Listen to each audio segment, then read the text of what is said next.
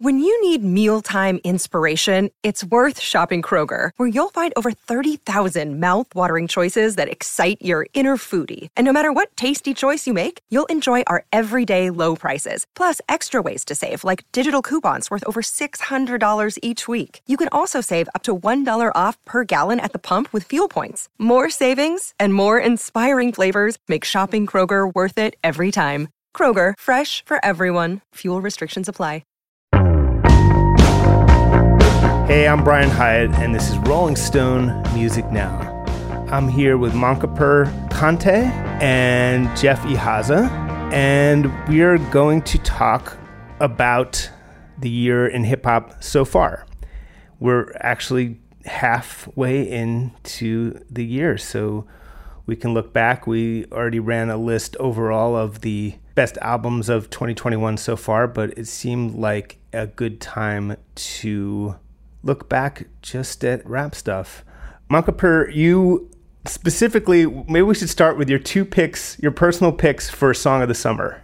Sure, yeah. And interestingly enough, the songs that have really started to define my season, you know, getting out a little bit more, feeling a little bit safer to be out in the world, the two songs I'm hearing the most and hearing the most excitement about have actually been out since like October. They're Essence by Wizkid featuring Tems, who is, a lot of folks know Wizkid as a sort of Afro pop star from Nigeria. Tems is a burgeoning star from Nigeria as well.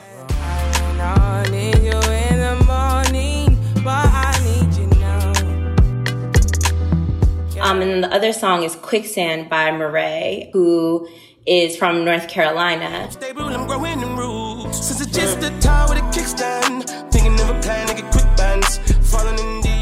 I'm driving around more. I'm hearing them on the radio. I'm seeing debates on Twitter about DJs not playing Essence at parties as much as they should. And both of them are really capturing sort of like the levity that's come back for some people, you know? Yeah, I saw a DJ saying that in 3 months, people are going to be saying, like, can you please stop playing Essence because he's playing it so much? So it's definitely out there. I mean, what is it about those two songs for you? Well, with Essence, I think Essence is like vibey, right? Like it's laid back. It has this Afro-Caribbean feel to it. It feels very summery and chill. Quicksand is a little bit more up-tempo. It's fun, but it has these guitars that have this like summery feel to it. And Murray is like sing-rapping in this really interesting cadence and has a really strong, beautiful voice. And it's just a really cool bout of storytelling. And whenever I'm at cookouts or at parties, kickbacks, like those are the songs that I know people want to hear. Murray is really a brand new artist. I think he's on the J. Cole album, which we'll talk about. But this is like his debut single. What do we know about him as an artist? I have just gotten to know Murray recently. He is from Fayetteville, I believe, just like J. Cole. And Quicksand was up even like around March 2020, according to some reports. And then it got re-released as his like first official single later in October. And he just really seems like a fun, like earnest guy. Jeff, do you have picks for Song of the Summer? I haven't been out as much to really have a sense of what people are listening to. I will say that like when I gather together with people, I have been on a pretty big Southern rap tip. I'm thinking specifically of, there's a Chase B, OMB Bloodbath, I think Maxo is in it, and Ken the Man is also in it. It's called For Me. Yo, Chase B! Be the booty for me. She look cuter than me.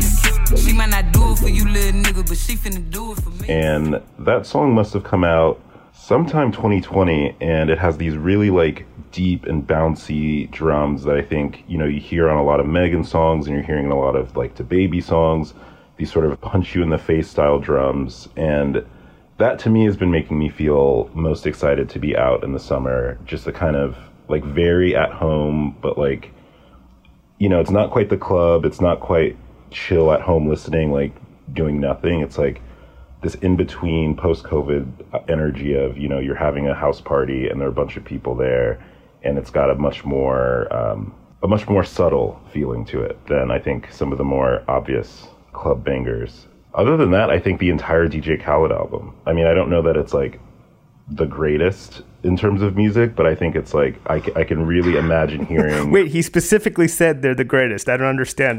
Khaled is pretty clear about that. I think sometimes it's hard, when you want to speak it into existence. The DJ Khaled record was exactly what people I think expect from him. But, he's really good at creating earworms. And I still think about the Her and Migos song on that album and how I'll wake up in the morning and it's in my mind.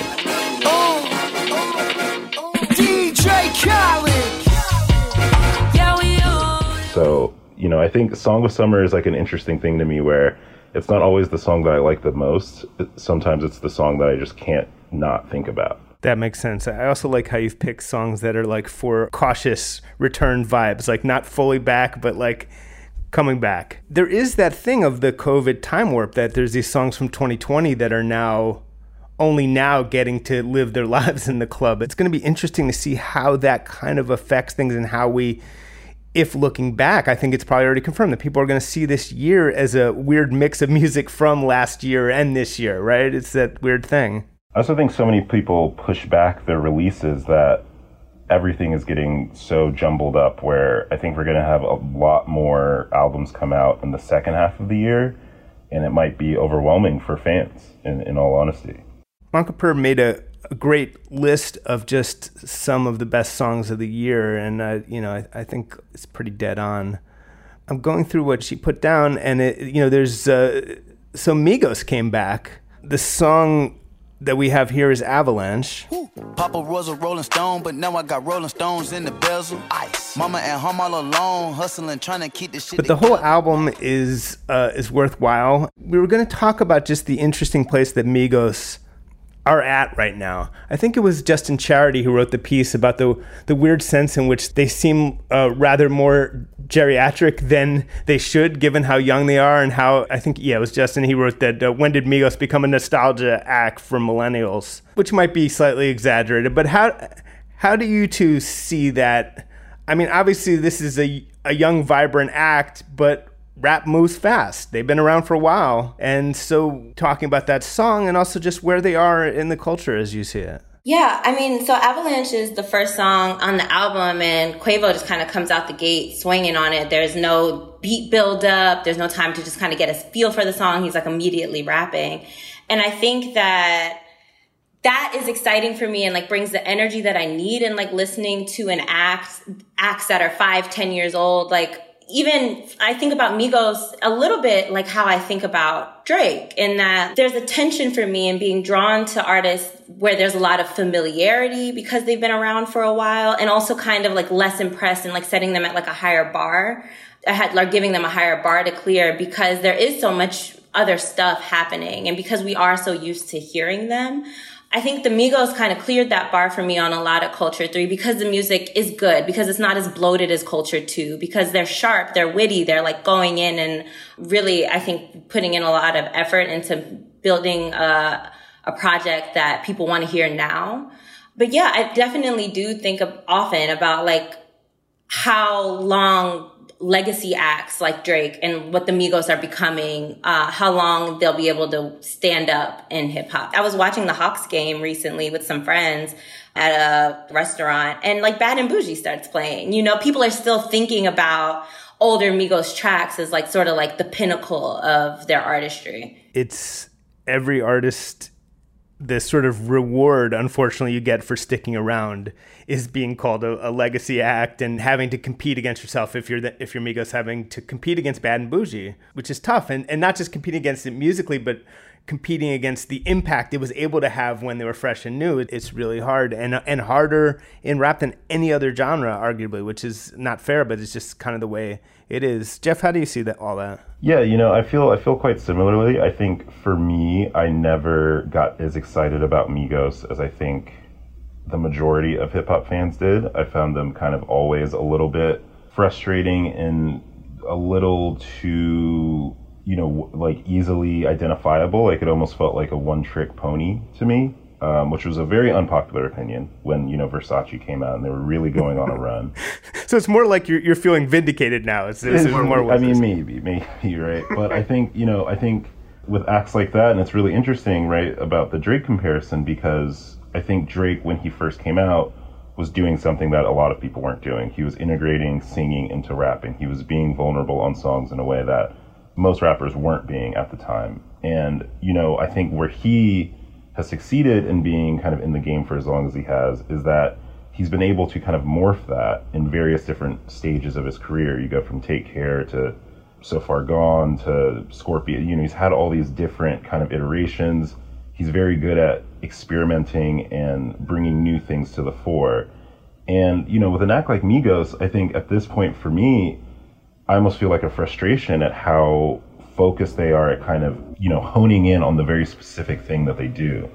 I think Avalanche is a great track. I think it's a great Migos track. I think it's all of the members of the group doing exactly their role exactly as well as they can. But, when you think about an act, aging in the game or just, being in the game longer, it's just like sports. If you're really good, but you don't adapt and you don't try to think about the way the game is being played currently, I can't be that excited to see you do the same thing you were doing in the 90s. It just doesn't hit the same. I think what you're saying is really interesting. And if I could introduce a rock analogy, Drake is more like David Bowie. Like, he evolves, he just changes constantly. There's a chameleon aspect to him where he can seemingly adapt to any trend, whether it's like Blueface rapping off beat, he'll start doing that. I mean, he really has this amazing ability to do that. And Migos, it seems like they're going to be more like AC/DC, who's a band who made the same album like 35 times. But people still love it, and they're really good at making that album and making that music. So I think there are models for longevity that are different, but it is pretty clear that Migos aren't going to suddenly like totally change. I think at this point in their career, they're literally tripling down on what they do and doing it well. And so I think it's definitely interesting. What's up, everyone? It's Reality Steve, your number one source for all things Bachelor Nation and reality TV. Every day, I'm giving you the behind-the-scenes juice and your info on all your Bachelor Nation stories, and also interviewing some of your favorite reality stars. My name has been synonymous with spoilers, but I'm so much more than that. Give me a listen. The Reality Steve Podcast, part of the Believe Network. Just search BLEAV on YouTube or wherever you listen. Which actually brings us to the Drake song on the list, which is What's Next. And that's him rapping over what I believe was originally meant to be a, quote, Playboy Cardi type beat, is what it was named in the file he got. And so it's super interesting that's what the producer was shocked that Drake chose that beat. The willingness to reinvent himself on like sort of almost a minute-to-minute basis continues to fascinate me. Yeah, and I think that What's Next is a really good example of Drake doing that well, like adapting to sort of like a popular sound and really owning it and performing well with it. I'm making a change today. The liquor been taking the pain away. I heard you was giving your chain away. That's kind of like giving your fame away. I think a little bit back to, and I can't even remember what point in quarantine this was, but when Toosie Slide came out, and I was just like, this is a really unimpressive attempt to me at like a TikTok dance. And so it's nice to hear, it's nice to think about that in comparison to What's Next, which really, is one of my favorite songs, probably my favorite song on Scary Hours too. Yeah, I mean, What's Next is Drake firing at all cylinders. And I think what's really cool about the chameleon aspect for him is, as much as it's been a thing that people have said throughout his career that he's biting or he's trying to steal younger styles, it never reads that way to me. It always really seems like someone who's genuinely like, oh, this is what kids are rapping like now? That's crazy. Let me try that. There's a curiosity about the creative process for him that is just really refreshing and exciting. I mean, I think back to the summer when Drake found I Love McConan with Tuesday, and just how left field of an artist that is for the biggest superstar in the world to go and make a remix of his song. I think that just speaks to a different level of engagement with what you're doing and how you're doing it that makes you, consistently exciting. I find it really funny that Drake was looking for Cardi type beats. I think one thing that we could talk about here, even though the album came out on Christmas, which was 5 days before the year started technically, but I think Playboy Cardi's, Whole Lotta Red it's something about it is like creeping up to me that I think there's going to be an inflection point of that album kind of making sense to a lot more people. Well, Jeff, it's actually impressively, you predicted at the end of last year when we spoke about this, that the Cardi album would end up being influential. And you know, what better proof that Drake would jump on it? Yeah, I mean, even, you know, there's the Trippie Redd and Cardi song Miss the Rage that had all of this conversation around it just as an idea before it had even come out. And I think there's something really interesting happening on that tier of hip hop, whether it's like Reddit rap or whatever you want to kind of think of it as, where this sort of heavy electric, heavy like grungy sort of thing, kids I think are figuring out a new way to play with those sounds that I find really interesting. So then there is a Megan Thee Stallion song, and Megan continues to be probably just overall my favorite rapper for a long time right now. She became my favorite rapper a while ago and hasn't really left the spot. Hands on my knees, shaking on my thigh. Post me a pic, finna make me a profit. When the liquor hit, then the get toxic. You in the club when it's Uncle Per, do you want to talk about that song a little bit? Yeah, I mean, it was such a welcome return for me hearing Megan, you know, on her first solo single since her album came out last year. And she's rapping just as well as ever. She's smart, she's funny, she's witty, and she paired a really good song with what I think is a phenomenal music video.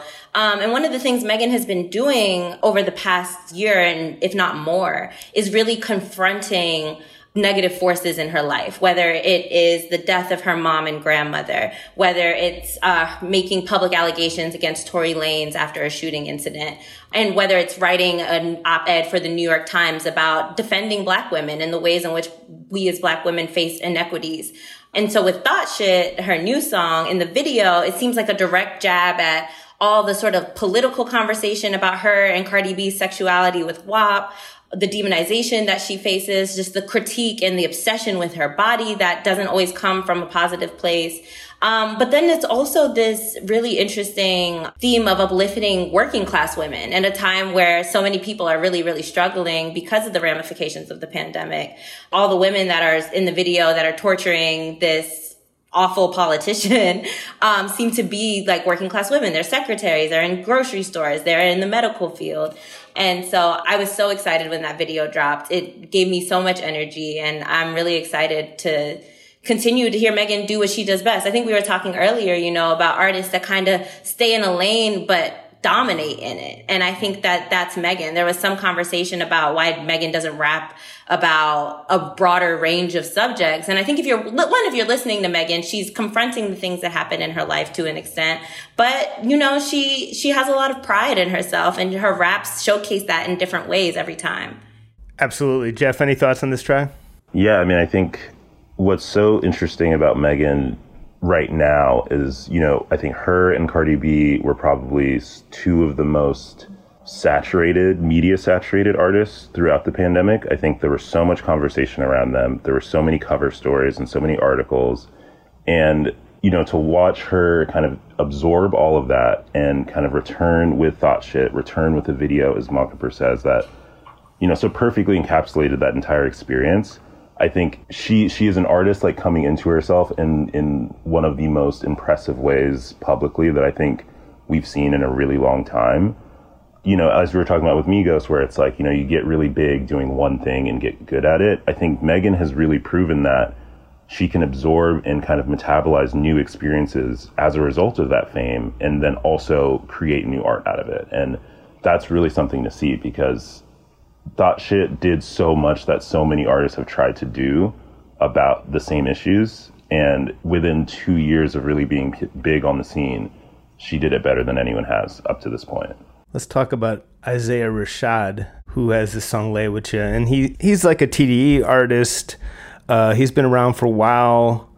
He's really good. Maybe not as big a name as some of the other people on the list, but he's been around. Piece of work, whipping up the surf. What was for dessert? I'm a Gucci man. I love the production on this track. Monkaper, you want to talk about that one a little bit? Yeah, it was just such a welcome return after a pretty long hiatus. His last album came out in 2016. And it was so exciting to see Isaiah Rashad kind of come back with a song that kind of felt uncharacteristic of the music that a lot of us as fans have like grown to love. It's booming. It's something that you would like play riding out to like a cookout, you know, or maybe once you got there. Duke Deuce is in it, who has so much energy and is a fantastic dancer and really brought this like crunk energy to the song. It makes me want to move. And that's not really how I've often thought about Isaiah Rashad's music. And so, you know, he has an album on the way. And I think that this was a really good way to get folks re-excited about him. Maybe it's going to be like his Damn, like the album where he combines what he does with a sort of more commercial, danceable kind of thing. Next up, we have a tie between two songs by Young Stoner Life, which is a Young Thug thing, Ski and Came and Saw. We don't have to choose. We can talk about both. Tell me how you had trouble choosing between these two and what you love about them. Sure. So I think Ski, you know, is like the commercial hit. There was an internet dance challenge that a bunch of Young Thug's peers took part in, like Future and Drake, which was mostly awkward, but like kind of entertaining. I do this shit with no pressure. Run up the backers and put up the extra. You cannot step with the steppers. You can't put dirt on a nigga. But Ski, you know, it's a great song. It reminds me a lot of Surf from So Much Fun. It's just like a fun, like YSL rap song. But I think it's like the more predictable song from an album that made a lot of noise, but I think was front loaded with the better music. Slime Language 2 was. But there's this other song called Came and Saw that has Thug and Rowdy Rebel. Rowdy Rebel is a New York rapper, Bobby Shmurda affiliate. And he was released from prison at the end of 2020, and Bobby Shmurda not too long after that at the top of this year. And Rowdy Rebel came out with really impressive music after his release. And so I really loved seeing him included on this compilation album. And, you know, the beats produced by Wheezy, who's a longtime Thug and YSL affiliate, who's like racked up a really deep, impressive list of production credits. And it's just like rough and it's intimidating, but it's fun. Like, it's probably my favorite song on the album. Yeah. The price I want for a show, you gon' need 3 promoters. I got the body from Jim Mills. And Jeff, I know you have Young Thug on the brain lately. What do you want to say about where he's at? He's someone whose relevance never seems to dip. Yeah, I mean, for one, I love Ski. I like the dance. I like the whole moment. You know, every now and again, something, you know, so patently handcrafted to be popular and it's really nice when it kind of works out that way. But yeah, I mean, Young Thug is he is responsible for so much of the way hip hop sounds right now.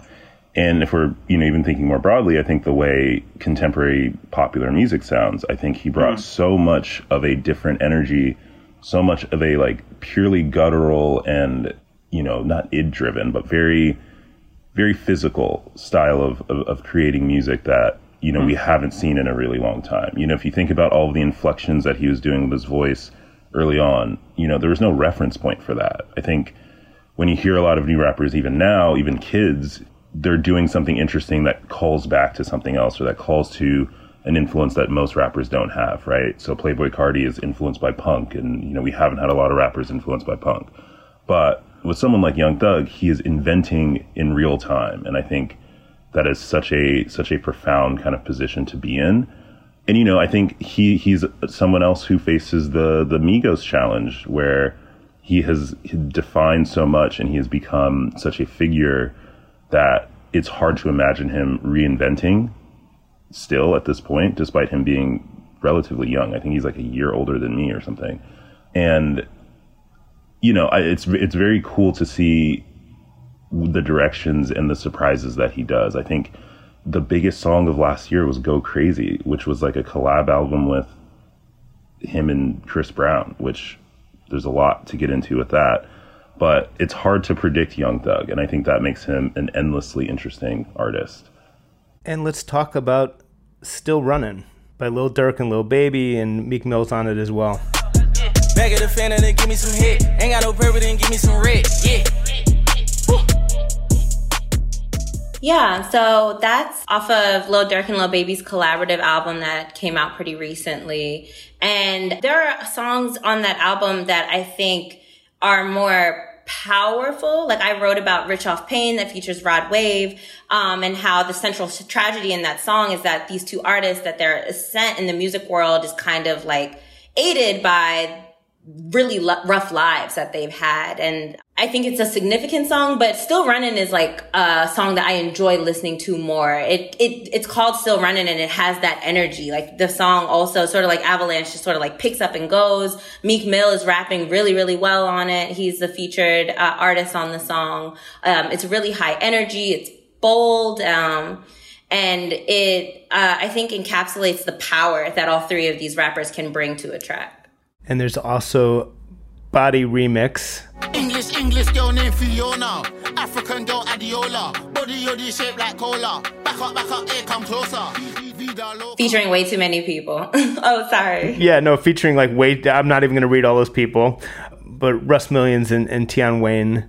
I like that song. Tell me about it. Yeah, so Body, there's been several remixes of it, just like, it kind of reminds me of Spot Gotham's Beatbox, where there's a lot of different versions of this song that came out in like a short period of time.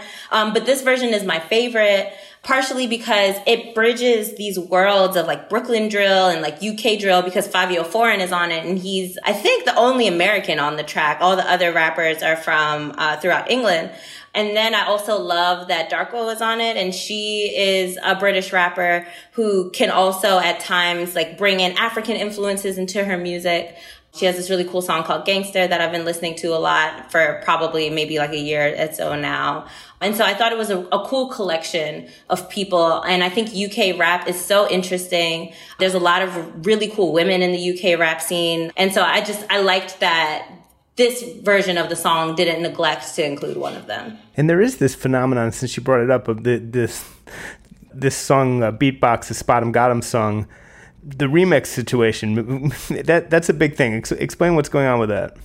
Well, with this particular song, the original dropped, I became aware of it in 2020, but there's been remixes with DaBaby, with Lotto, Young M.A., Polo G, and they're not remixes in the sense where something new is happening production-wise. It's literally just new verses from new people layered with Spot Gotham's verse. And my favorite one of them, though, is probably Shensea's. She's a Jamaican dancehall pop artist, and she is rapping, or I don't know if we should consider it toasting in like the Jamaican style that's like the forerunner to rap, but she's just going really hard, and it's so unique to me compared to a lot of the other versions of the song that had come out. So that one definitely tops my list. But between February and May, there were a handful of versions of Beatbox. And I think we're up to No Name's Rainforest. How you get closer to love, how you eliminate all your sadness when you opening up, how you make excuses for billionaires you broke on a bus, sunny niggas around me. I think sometimes it frustrates No Name herself that her music is so accessible and likable. I think almost she would like it to be as challenging as she'd like her politics to be, and yet people who don't agree with her politics just are like loving the music. And sometimes I think that frustrates her, especially when she looks out in her audiences, at least a couple years ago. But she's so good, and there's a lot going on there. I read your piece, so just maybe explain where she is career-wise and this great song, Rainforest. I think that Rainforest is a really cool song because she is taking all this public learning that she's been doing about imperialism, capitalism, white supremacy, and really channeling it into something that sounds danceable, something that it's intertwined with this sort of romantic arc in the song. But it's very plainly like, how do you make excuses for millionaires when you're broke on a bus? You know, like, I think it's probably leaning towards some of her more accessible music, in my opinion. And I think she provides a really interesting model of an anti-capitalist rap artist. I don't know how often we've seen that. And I think she's figuring it out. And I think this song is kind of like a testament to her figuring it out and taking that learning that she's doing with her book club, that she's doing on Twitter and sharing with people and channeling it into her music, which is the reason why so many of us fell in love with her in the first place. Yeah, she's like dropping nods to the book, The Wretched of the Earth. There's a lot going on there. But as you said, it's like also just this like super pleasant, inviting, head nodding, just great song. She's just so gifted musically. I mean, there's always so much going on with the jazziness and melody of her flow and stuff. It's just, but then, right, to embed such a complex and hard fought on her part with all this research she's been doing messages is pretty impressive. Jeff, where do you fall on that? Yeah, I think it's been a very interesting past few years for independent musicians in general, but I think particularly independent rappers, because the No Name song is so clearly a hit. If anyone else had released it and had gotten the sort of giant label push, we would have just never stopped hearing it anywhere. But, even similar to the Spot 'Em Got 'Em phenomenon where, you have DaBaby and you have all these other remixes, then you get this dancehall artist who actually makes the best remix. I think we're really existing in a time now where artists are more aware of the fact that they can make just as good of a song and retain, everything personally and intellectually that matters to them. And I think it's really exciting to see. I think it's very cool to watch an artist like No Name subvert so many of the systems that we have come to think of as endemic to making music publicly. And it's like everyone says, it's like the flow is so just perfect and crispy, and the beat and the production is so just like, it's not backpack rap, despite, the message in it, and despite, the themes and the references. It's a purely good, it's a rap hit, and the fact that you can be independent, be interested in anti-capitalism, be interested in preserving some level of integrity to your art, and make a rap hit in 2021 is really cool. It's undeniably great. You cannot make the case against it. LVRN Cypher, which has a lot of people on it. Hey, hold up.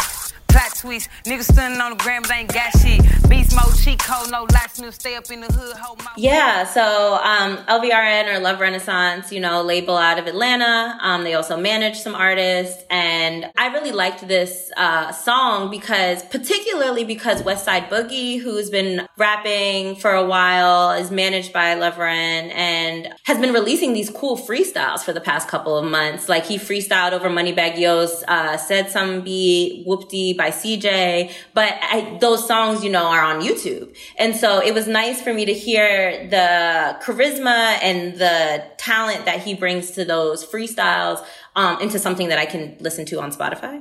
And of course, he's accompanied by Black, BRS Cash, OBM Bloodbath, who Jeff has mentioned. But it's just like fun rapping for rapping's sake. Like they're trading bars in this cypher, and it goes on for quite a while. And it's just really pleasant to watch people enjoy the sport of rapping. Wanted to touch on some of the albums of note. There was a new J. Cole album. You reviewed it and said that he was playing it a little safe and holding back on social critiques. We were talking about No Name earlier, and he didn't have his greatest moment, perhaps, in the song Snow on the Bluff, and then some Twitter back and forth. Not awesome for him, and he was kind of coming off of that. Maybe place this album in context and place this moment in his career in context. Yeah, I think first of all, not everyone, right, has to have like sharp intellectual social critique. I think it's interesting though, because J. Cole is often thought about someone who does. And in the beginning of Snow on the Bluff, he kind of tries to dispel that understanding about him. And Snow on the Bluff, of course, was a song that was released last year that seemed to find him maybe defending himself and speaking to another person about the ways in which to get people involved in a movement through their art. And it seemed as though he was responding to the rapper No Name. I think after that, there wasn't a ton of J. Cole music, and the off season came out, and he's rapping really well on it. But it seemed like after a year in which there was so much turmoil around race in America, around blackness in America, around policing in America, that it was interesting to me that there were no traces of commentary or maybe indirect traces of commentary, that was particularly like social in nature. Maybe that's just not what he's on right now, but I couldn't help but connect it to the Snow on the Bluff debacle. But all that aside, like, it's a fine album. J. Cole is a really intricate rapper. He's only gotten better with time. The production on the album is pretty cool. There's just nothing there's few things that he says on, the off season that really like stop me in my tracks and be like, wow, that was sharp. That was smart. That was insightful. But I think the rhyme schemes, the pattern of his bars are super impressive. The diversity in his flows across it is really impressive. It just wasn't very revealing to me. And I think that that's something that people have come to like expect or like value in J. Cole. I mean, I tend to be impressed by his technical ability, and I do enjoy listening to his music. And on this album, I thought there were things I thought were really moving. Let Go My Hand, where he sings about like a moment when his son let go of his hand and reminded him about how, you know, kids are going to go away one day. Today my son said, Dad, let go my hand. Reminded me one day he's going to be his own man. And my job is to make sure he's equipped. I got to make sure he's not no bitch. I think it's the same song where he talks about the confessional stuff about never really being that tough. And then he says his most recent fight was with Puff Daddy, which is very interesting. I want to know more about the Sean Combs fist fight he apparently had. But, you know, at the same time, and this brings us to Jeff, I do listen that, you know, the word, if there's an adjective you hear applied to J. Cole, I guess corny would be the one that you hear a lot. And not everyone is a fan. Jeff, maybe you could weigh in to the extent you'd want to on your feelings about J. Cole. I mean, it's hard because, look, like point blank, I just don't like his music. I never have. It's never been something that has spoke to me in any meaningful way. You know, I don't, you know, I would go as far, I remember when the off season came out, and it was really funny actually, because I was literally getting the first haircut that I'd gotten in, you know, all of COVID. So it was my first time like sitting in a barber chair and like engaging with like the world in that way again. And, you know, they've just got the album on a loop, and it was torture. I really don't like the way that he raps. I don't like the wordplay. I find the wordplay the most like frustrating with J. Cole because, and I think it's very connected to the, you know, the posturing of this political revolutionary that he did spend a large part of his career cultivating. You know, the first several J. Cole releases were establishing this person as, you know, smarter than your favorite rapper, smarter than and more well-read than and more interested in politics than your mainstream, you know, SoundCloud, you know, mumble rap. You know, it was mumble rap versus J. Cole was the main dynamic that, you know, he engaged in. And when you pay attention to what he's saying, it's not there. The intellectual, you know, rigor is not there. And I think like it's a much more damning critique to me than I think a lot of other people who are kind of like, well, you know, it's fun, whatever. But to me, it's like to spend so much time establishing yourself as the smartest man in rap, and then you're like misusing words on your album. That to me is like really not okay, and I can't get past it. That said, you know, I think there are a lot of moments. Let Go My Hand is a big one where I think, you know, the confessional elements are compelling. I'm not moved necessarily because, you know, the idea of I'm watching my little kid who's going to grow up and, you know, not need me one day is just not uncharted water. But it's compelling. It's not new. Yeah. But it is compelling. It's compelling to see someone at least dig into themselves that way. And I think that's cool. To avoid any controversy, I would just say J. Cole is just not for me. That's how I would put it. Yeah, I will say that I find Wet Dreams to be one of the cringiest songs ever, perhaps the cringiest song ever made, but you know, there's a lot of competition, but so I see both sides here. With Young Thug, the London, where he just he says the worst thing. I could put something on your sonogram. It's just like, dude, what? I want to make sure we have time to talk about this Topaz Jones album. Don't Go Telling Your Mama. If you bring her home to mama, bet she'll never approve. Plus you let her ask about the one who you've been exclusive with. Cross her, that could be the nail of your crucifix. I really like this album. Monka Per, I know he also, I haven't actually seen the film, but it's apparently incredible.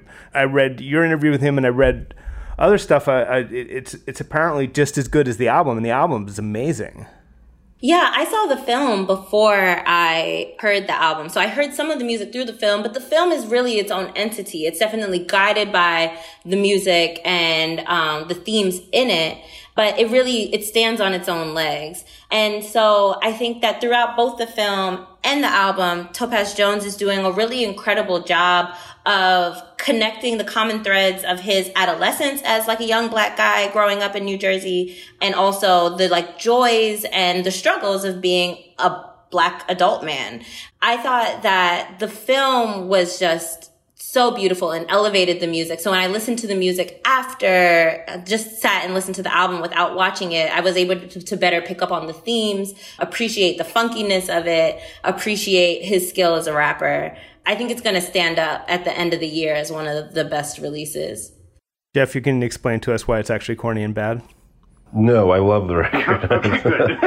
I think Topaz is one of those people who just is, kind of the opposite of what I was just describing about J. Cole, where the intellectual curiosity is so fiery in him. And, even reading Mon Caper's piece, he has this song that kind of blows up, and he's, 19 at the time. And most people in that position don't spend the next 3 years finding themselves from ages 19 to, 22. Most people don't dig into what makes them who they are, how they are related in their, familial sense, and also in their community and in the country and in the world, and in an almost metaphysical sense of how it all connects.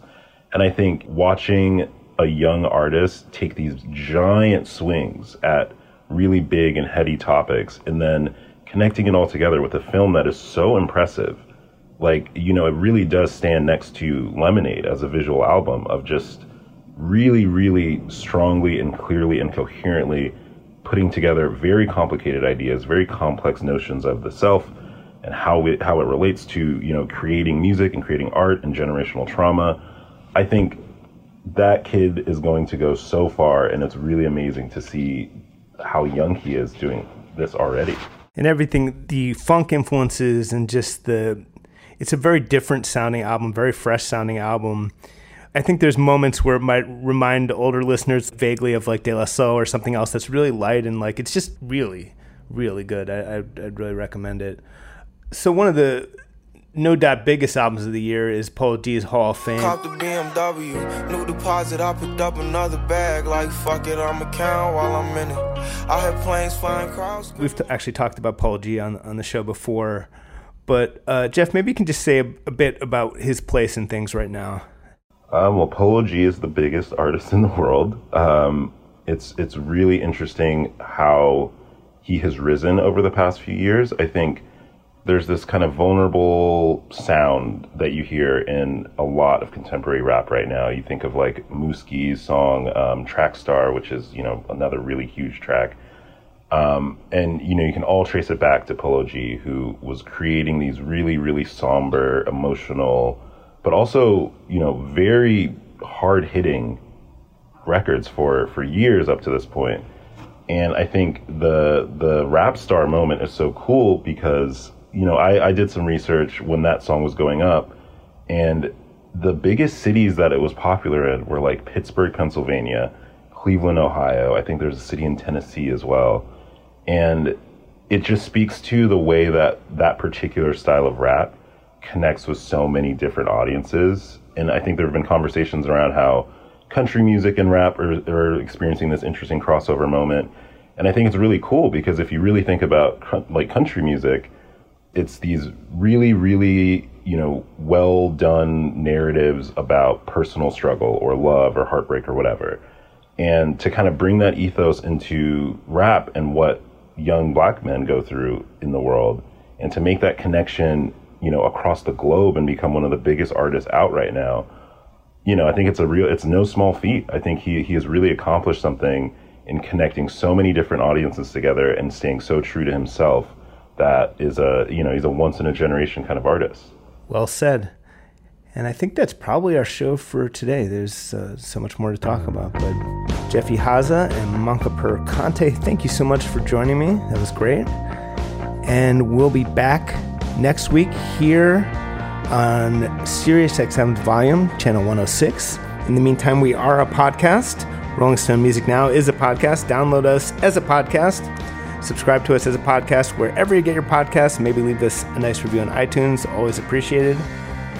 But as always, thanks for listening, and we will see you next week.